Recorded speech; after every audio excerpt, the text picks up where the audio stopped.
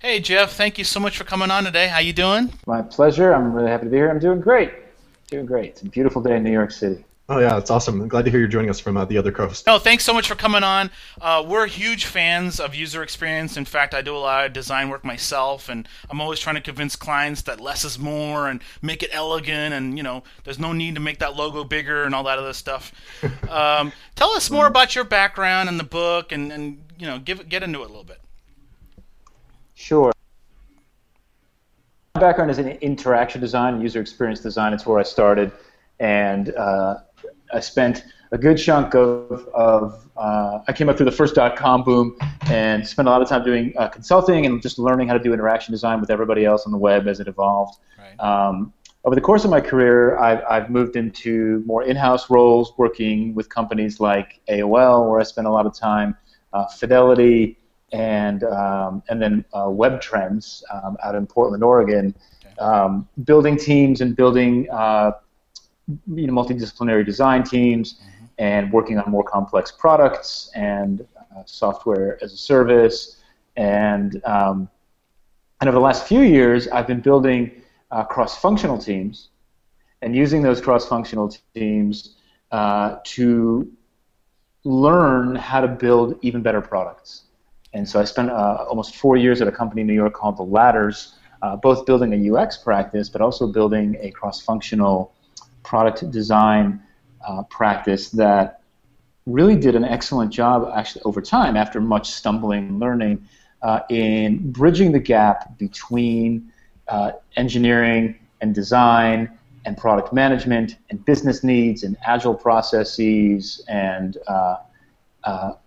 really helped refine a lot of the ideas that went into the Lean UX book, which was a focus on rethinking the way design was being done in today's world. Gotcha. Well, let's be clear here. We're talking about large companies with lots of folks working, a lot of politics, obviously.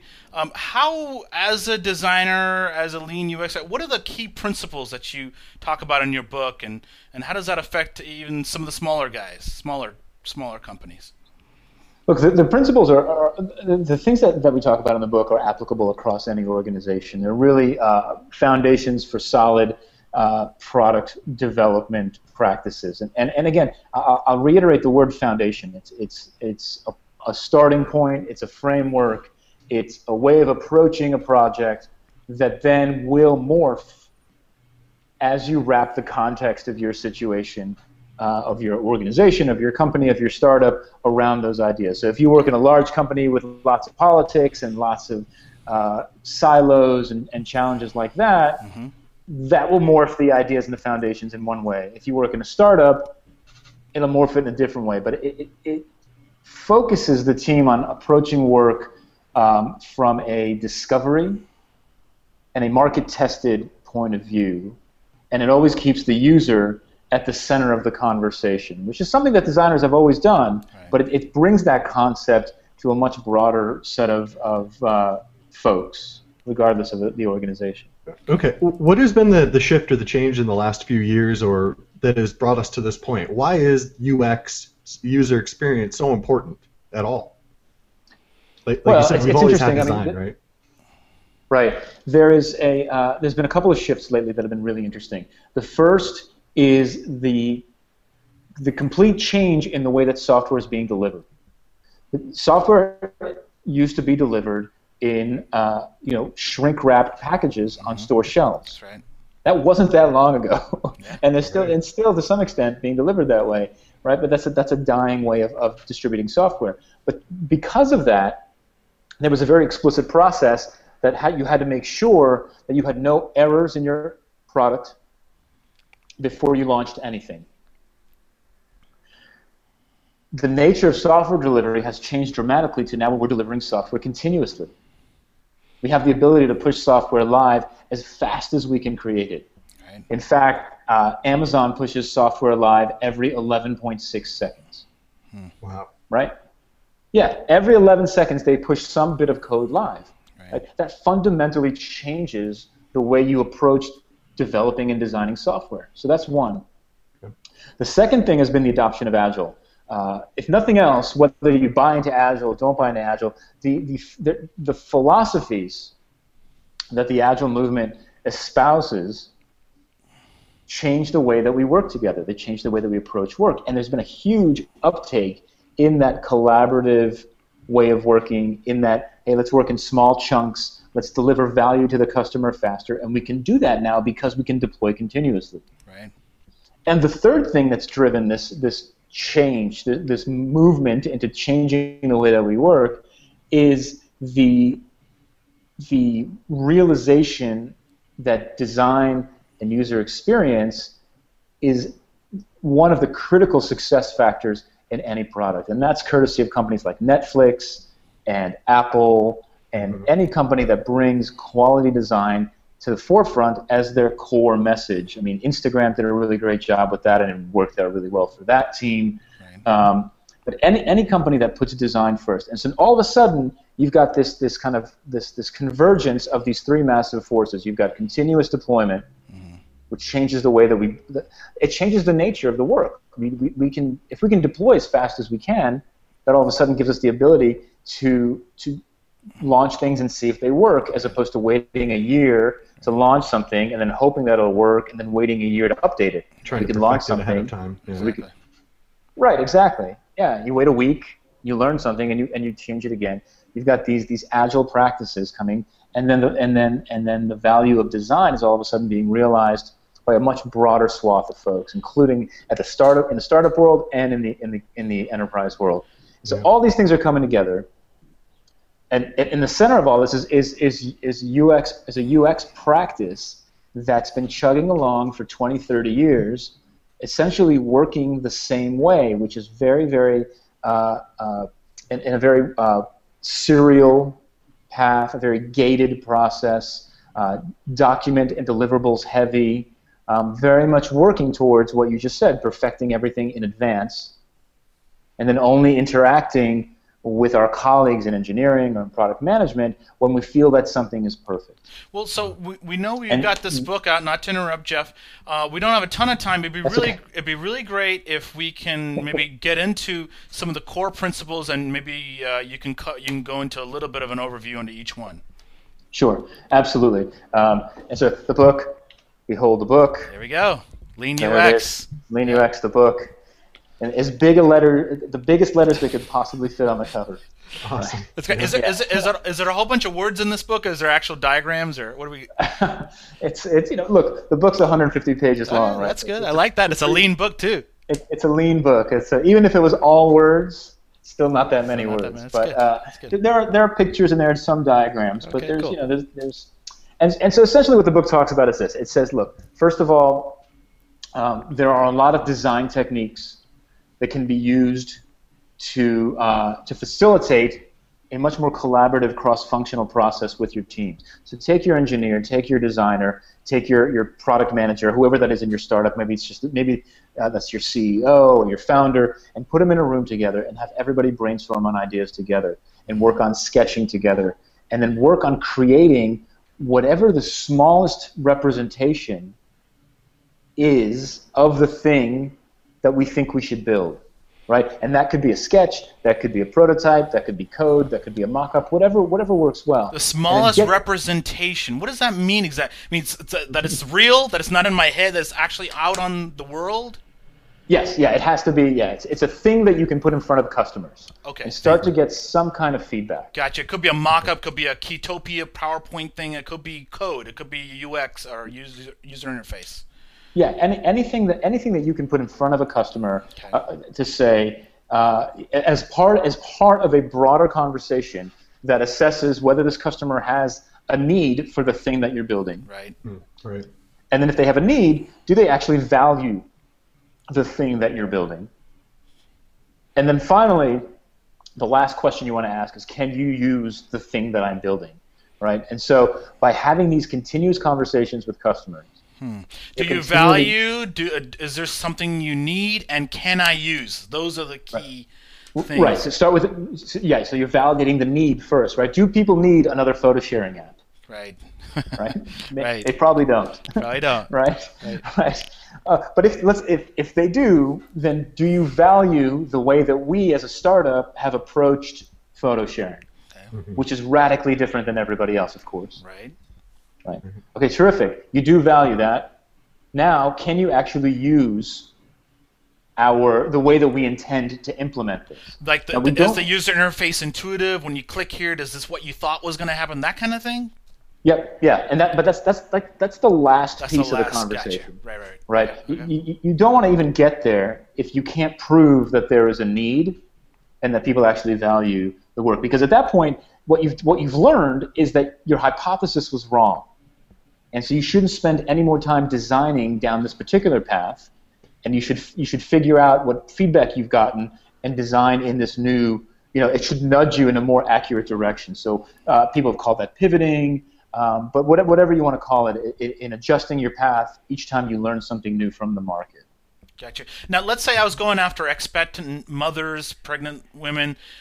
How, in your opinion, would I go and find these ladies, and how would I do that initial custom development piece? Do I get them on a Hangout? Do I physically drive over to their home? Do I get them in a bunch of them in a room behind a two-way mirror? Like, what's the best way? Yeah.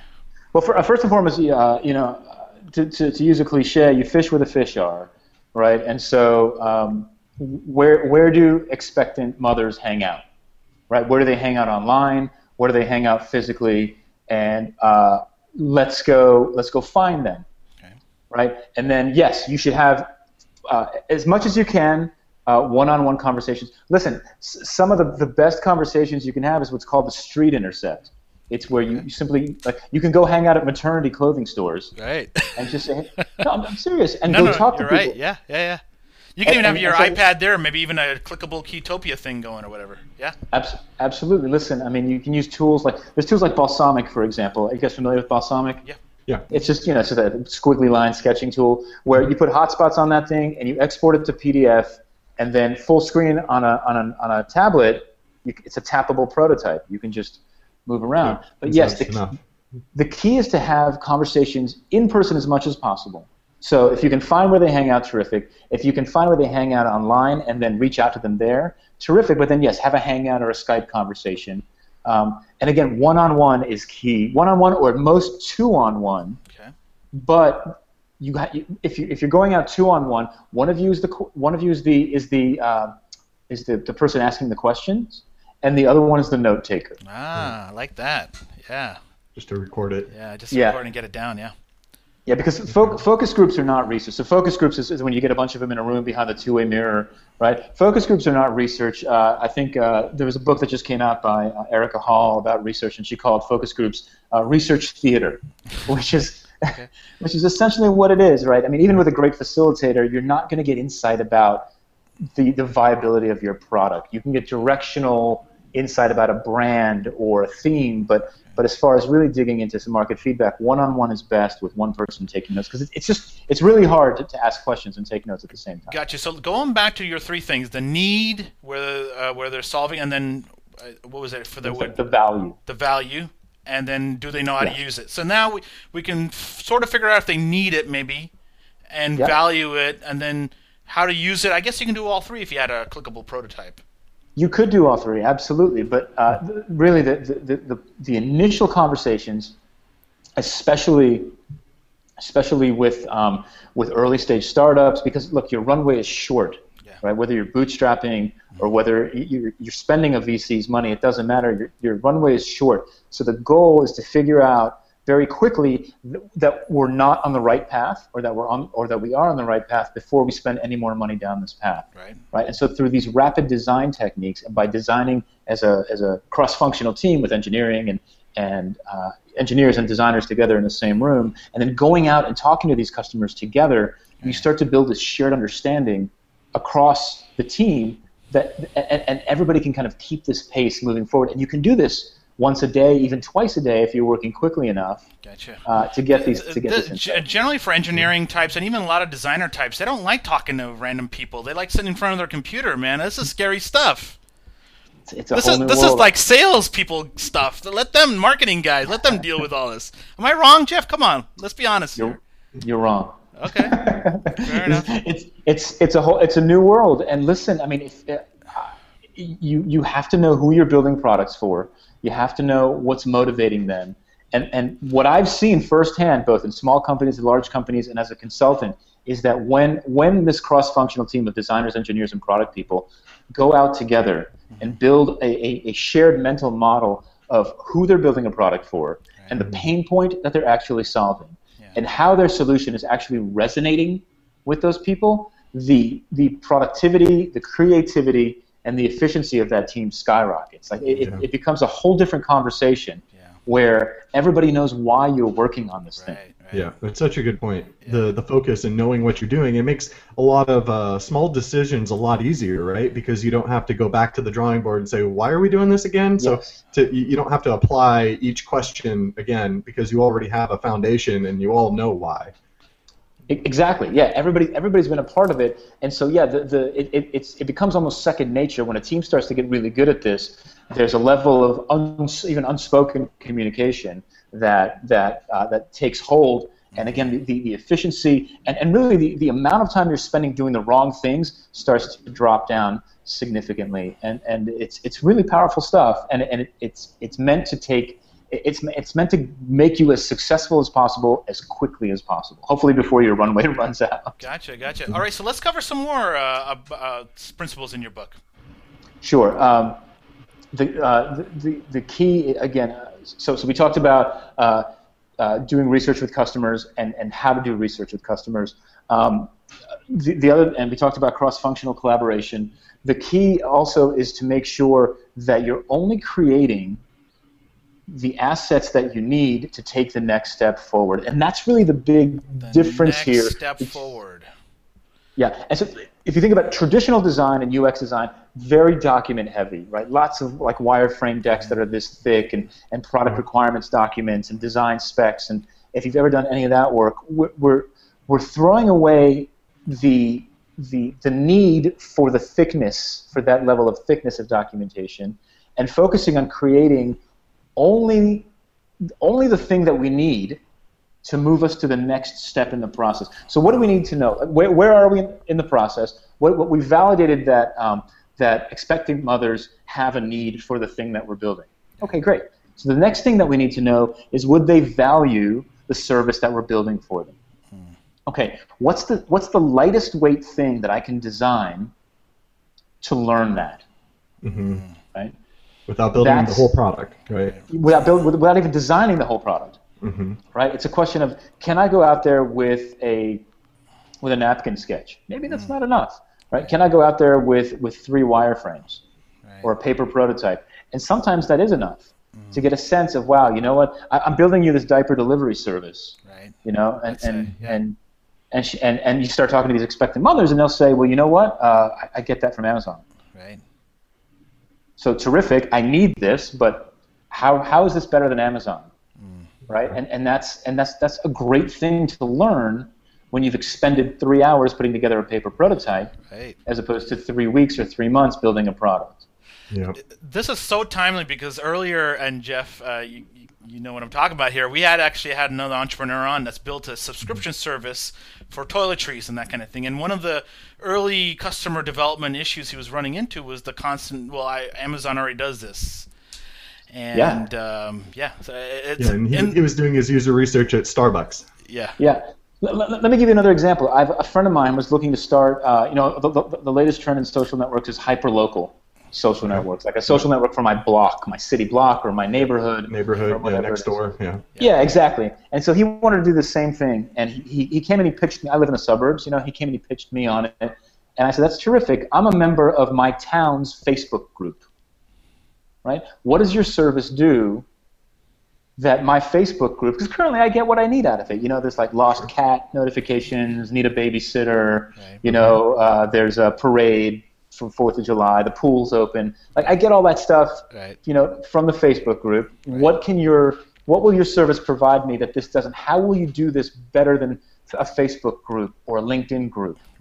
Right? And sometimes those are the exact tools that you should be using to test your idea, right? Why design or build anything when there's existing infrastructure that you can use to test your ideas, like Facebook groups. I can give you one more really quick example from a large company. There's a rumor that I read online it's actually on Mac Rumors, so it's a rumor. But there's an eBay store that sells refurbished Apple products for about $100 less than the Apple Store sells them. And it's got some generic name like refurbished devices or something like that. Right. The rumor is that Apple runs that store. Huh. Oh. And that they run that store to run testing on marketing, pricing, brand evaluation, all in plain sight. Wow. Using existing infrastructure. So even Apple they're not building anything, right? They're just using existing tools to test things. And you can do this. There's so many, again, LinkedIn is a terrific tool, Facebook, email, eBay. This is a great little insight. So we can theoretically, if I'm part of a meetup group and they have a shared sort of bulletin board, I can reach out to these people and come up, throw them emails with a graphic of my user interface and really start validating the idea and ask them these 3 big questions. Yeah. I think I'll give you one last example really quick. I was just in New Zealand a couple of weeks ago, and I was meeting with this startup and a shared, I think they're like a Skillshare thing for New Zealand. They're called Chalkle. It's like Chalk L-E. Okay. And they've been building their service on top of Meetup.com. Everything they do is built on top of Meetup is the platform that they use to bring people together for these shared education courses. Wow, that's cool. I dig that, man. I dig that a lot. Yeah. That's genius. Yeah, I'll go on, build on an existing platform, but maybe serve a very specific thing. And you're doing this to test your idea. This way you don't have to spend money on developing that platform. And when you've validated that this is something that you want to do, that's when you go and build your thing. Mm-hmm. Yeah. So tell me, Jeff. Obviously, Eric Ries with the whole lean thing has really struck a huge nerve, and I know the timing for all this is right. Obviously, you're on the bandwagon on this whole lean thing, man. Do you ever get any little backlash here because you're jumped on the whole lean thing? Like people like, I'm tired of hearing the lean thing. Isn't there something new now? What's the new buzzword? I do get backlash, but it's not about hey, what's next after lean? Although it's funny, I just had a conversation with my business partner about that. We just went for a coffee and talked about what could be next. But no, the backlash that I get is from the UX community. If I get any, and it's not a lot to be fair, but what I do is I get it from UX designers who have been around, who've been working for 10, 15, 20 years, guys, and they're wondering how this changes their world. Mm-hmm. And how if they're going to need to learn new skills, or if I'm devaluing the profession, and that's the backlash that I get, is that this is scary. I'm not sure I want to do this. It feels rushed and half-assed,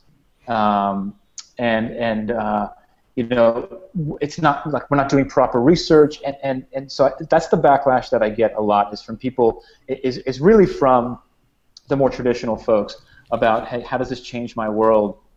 But I think if you had to put it in a nutshell, what exactly is the big change? Is it just a smaller iterative versus the big deliverable? Is that it? Yes.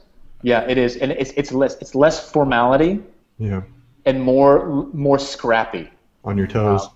It's hey, let's just do the bare minimum, right? Because anything, like if you subscribe to any kind of lean philosophy, anything more than what you need to do is waste. That's a waste of your time, right? So let's just do the bare minimum that we need to do to get to the next thing. I have to say, though, Jeff, doing the bare minimum and just doing it that way feels kind of scary. You feel like you need to prepare more and do more, and that whole like feeling that you've prepared and did all this extra work and it's going to work, as opposed to doing the bare minimum, It sounds like That's people that love the psychological. formality too. The Formality and the structure makes them feel more comfortable as well. Yeah, Jeff, you're right on. There's that CYA, CYA attitude of buttoning everything up. But the goal is to do less more often. So to do less, but to do it more times, and so that gets you through that learning loop, as many times as you can, right? Because look, unless you're building a product for yourself, right, strictly for yourself, then anything that you put out there, any idea that you have, is a guess. It's an assumption, and you don't know that it's true. And the sooner that you can find out that it's true or false, the better off you are. Gotcha. Yeah. And in your opinion, is true validation when you get the credit card? What exactly, in your opinion, is like this is really beyond the person maybe blowing a little smoke up your butt? Because maybe they are want to be nice and don't really want to give you the harsh reality. How do you separate that? I think that there's levels of validation, right? So you have to ask yourself and your team, what do we want to learn with this experiment, right? Mm-hmm. This experiment is about learning whether or not people need another photo sharing app. Right? And then we set some kind of objective success criteria for that. If we get 100 clicks on our fake subscribe button on our from our landing page test, then yes, people do want this, right? That's one test. Another test is, will they pay for the service? That's another test. But the question is, is to keep asking yourself, what are we trying to learn, and then how do we measure success? And I know almost every entrepreneur in the world points to this, but it's true. I mean, Dave McClure's Startup Metrics for Pirates. The acquisition, retention, revenue, and referral. Yeah. And referral, right? Yeah. Right. And so that's the phase, right? Because you could have think about a startup. You could have a great launch. TechCrunch writes about you. 100,000 people come to your site. They sign up, and they never come back. Yeah. Right. Yep. So that's you want to work through those Startup Metrics for Pirates list, and that's a terrific way to start gauging it. But always ask yourself, what are we trying to learn, and how will we measure success? Mm-hmm. So how does the Lean UX process look through the lifetime of a product? Is it mainly at the outset, at the beginning, when you're iterating and trying to build find the market fit? Or can you apply this process even after your startup's kind of like up and running? No, it's a continuous process, and that's the point. The point is that because of this continuous delivery and continuous deployment, we're building cycles of continuous learning, and the learning never stops. Right? We continue to learn, we continue to test, we continue to move forward. We don't want to add features on just for features' sake. And so if we're planning on, we have this idea for an extension to our service that's going to have a really complicated workflow and a user experience, before we invest in designing that and testing it and figuring out whether we can actually build it, what's the smallest version of that we can test to ensure that that's the place that we should take our company forward. So it's an ongoing cycle. There's a lot of value early on at the product concept phase, but then you can use the same techniques to validate features as we move forward. In your book, do you have a bunch of case studies, or how do we actually see this in real life? Yep, so there are definitely a bunch of case studies in the book from companies big and small. Do you want to cover maybe a couple of small ones? Or one, whichever one you feel comfortable with. So I can share one. I can share a more recent one than the book even for you with that. This is from a project that we're currently working on. Okay. So we're working with a large publishing company. Okay. So it's not a startup per se. Got you, like a Simon & Schuster, one of those. Yeah, and they're trying to build productivity apps for their readers. And so essentially they spun off a little intrapreneur team that's got a limited funding and limited runway to go find a way to engage their readers with a productivity app. And that productivity app started off as a home maintenance tool. And as we started talking to customers, we've pivoted that. The readership of this particular publisher, of this particular publication, are largely women who run households. And so turns out that home maintenance to this audience doesn't mean fixing a leaky faucet or a creaking door. Right. It means maintaining the sanity of the home. Okay. And so we learned that by talking to them. And so we quickly pivoted away from a productivity application, a home maintenance app, to essentially a digital nagging tool, which is a tool to communicate between partners. Hold on. Wait, this is really cool. So they want to maintain the sanity of a household. That was the problem. And what did you hear these women say? Oh, these kids are driving me crazy. My husband. What is it that they said to you? You realize that was it? Yeah. Look, I mean, first of all, they said, look, if there's a creaking door or a leaky faucet, I call the plumber. Like it's not It's not something that I do. What I really need to do is I need to get the car, I need to get the oil change in the car. I got to get the kids off to soccer practice. I got to make sure that my husband does the laundry or picks up the dry cleaning. Right. Whatever it is, like you heard all these tasks, and there's no nagging, tool. Yeah, it's a nagging tool. Yeah.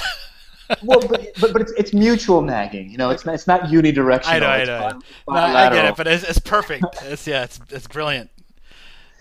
And so we started to build, and so this is the way we built it. This is classic lean startup for even for this large company. Is we built a Wizard of Oz MVP, a concierge MVP, with 2 people behind the screen. We got people to sign up as test participants, okay. And then they would send emails to an email address that we had that said pick up the dry cleaning, and then we would receive that email. We would take that content. We would manually dump it into an email template that we had, a nicely designed one, and we would send that email to the partner, and it said, hey, go pick up the dry cleaning.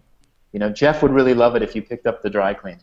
Okay. Right? And then when you reply to that email and said done, we would populate another email template and send it over to the partner and said, done, love you, kind of thing, whatever, check mark. And literally had people behind the machine from 9 a.m. to 5 p.m. facilitating this conversation between partners, learning what feature sets would work, what they're telling each other to do, feeling each other's pain, and evolving the feature set for that product over the course of 6 or 7 weeks. Uh-huh. And then we went back to the client. We said, look, there's traction here. People are using it. There's uptake. We should start automating some of these features. Hold on. This is great. I love this. So you guys are manually receiving emails from the spouse, and that person would have a request. You would take that request and add it to a template that made it a little bit easier and more palatable for the other receiving party to get, as opposed to directly to each other. And that's what you're providing, is this mediation and softening effect. Well, we were providing, we were the conduit for the conversation, and there was no automation to the process. The point, right, is that we didn't build any software. We used Trello to manage the project, okay.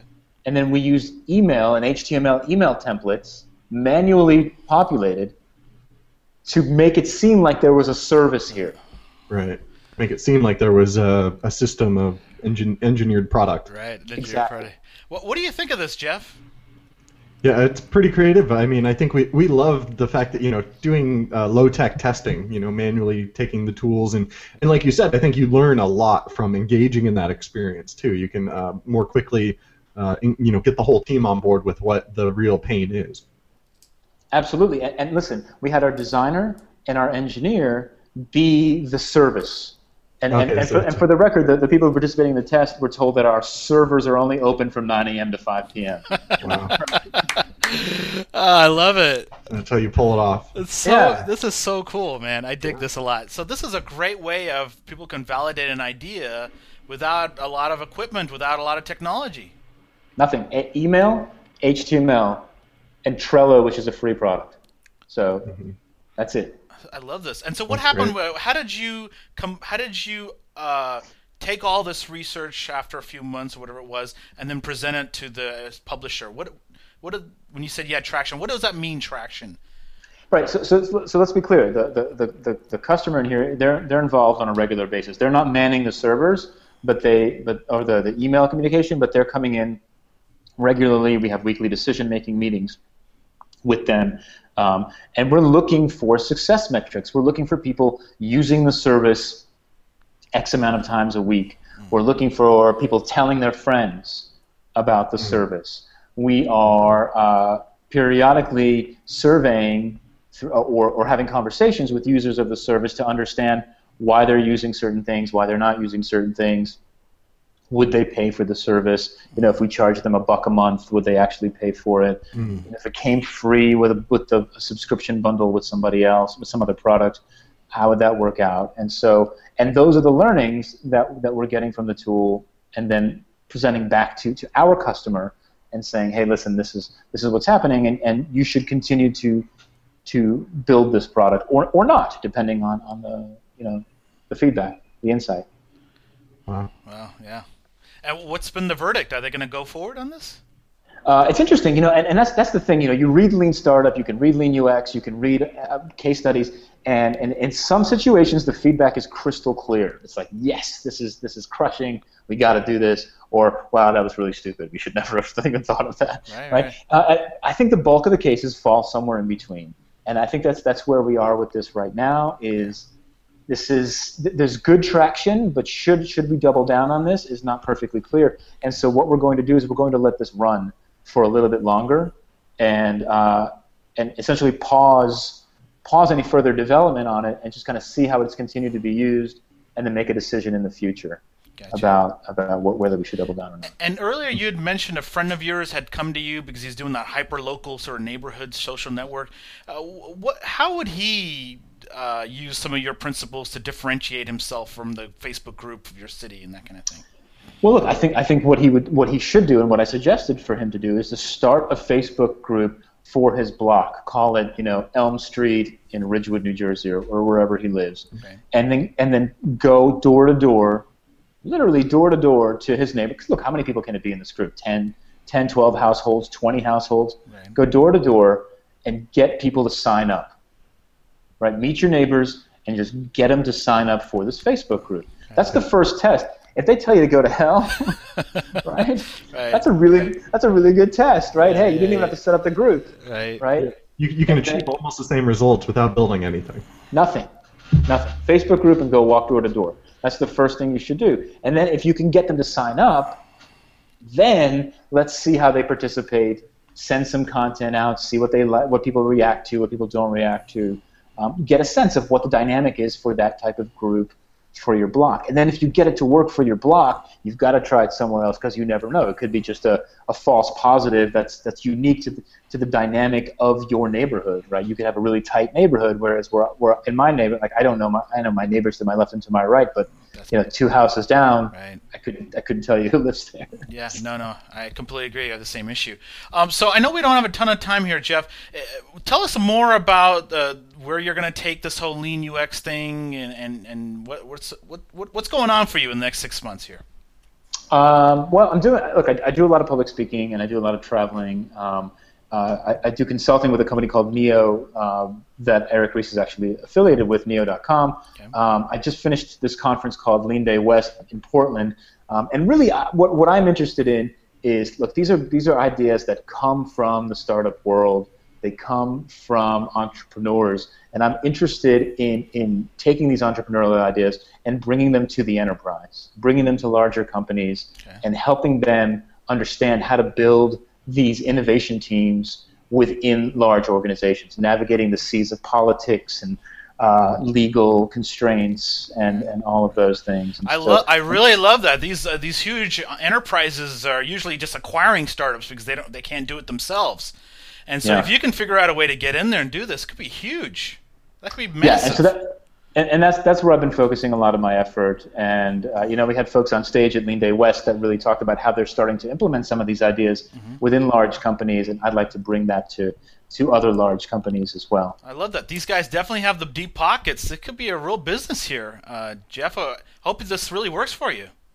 Yeah, absolutely. Me too. No, come on. These guys have tons of money, like a big GE or something. Yeah, get in there. And it makes sense. These guys are lagging behind, right? Like you kind of touched on the, some of the traditional people that push back a little bit. They're used to doing what they've been doing for the last decades. Yeah, and they're getting disrupted. I mean, it's inevitable. They know what's happening around them. Yeah. I mean, I'll give you another example. I spent the better part of 2012 working with PayPal.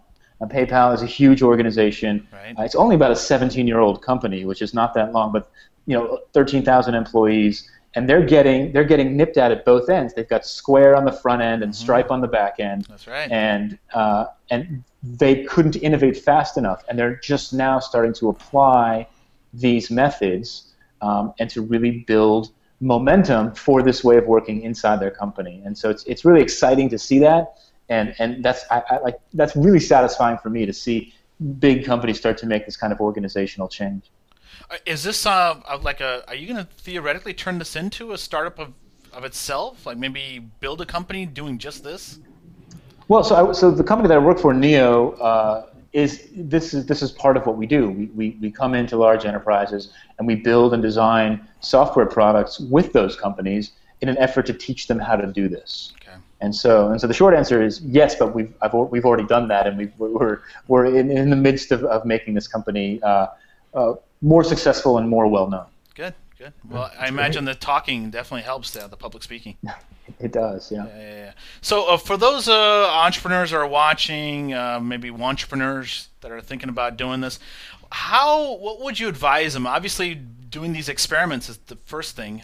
How would they get past the hump of maybe getting started?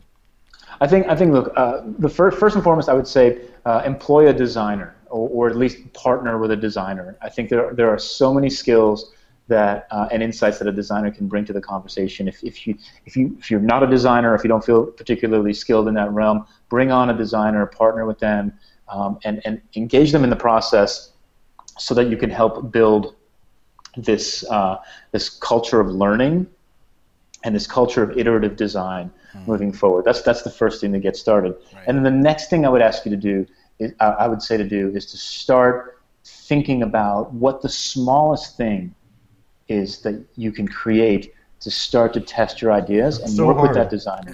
It's so hard, and it's amazing how small you can get. You know, when I teach this stuff, when I teach workshops inside of companies or public workshops, we send people out to do street intercepts in the mall with paper prototypes that they worked on in a half hour.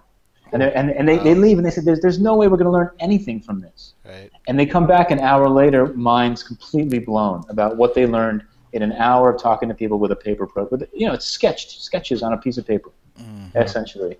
And so that challenge yourself to do less. Wow.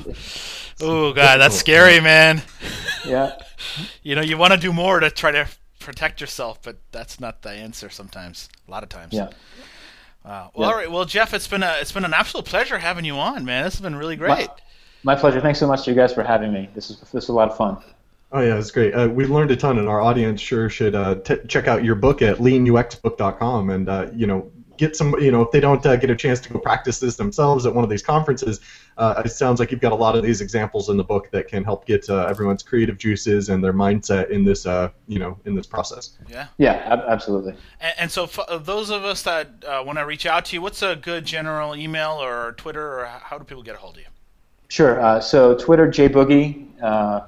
Is my Twitter handle. I like that. It's always a good place to go. I promote a lot of the things that I'm doing on there, although there's a lot more content than promotional stuff.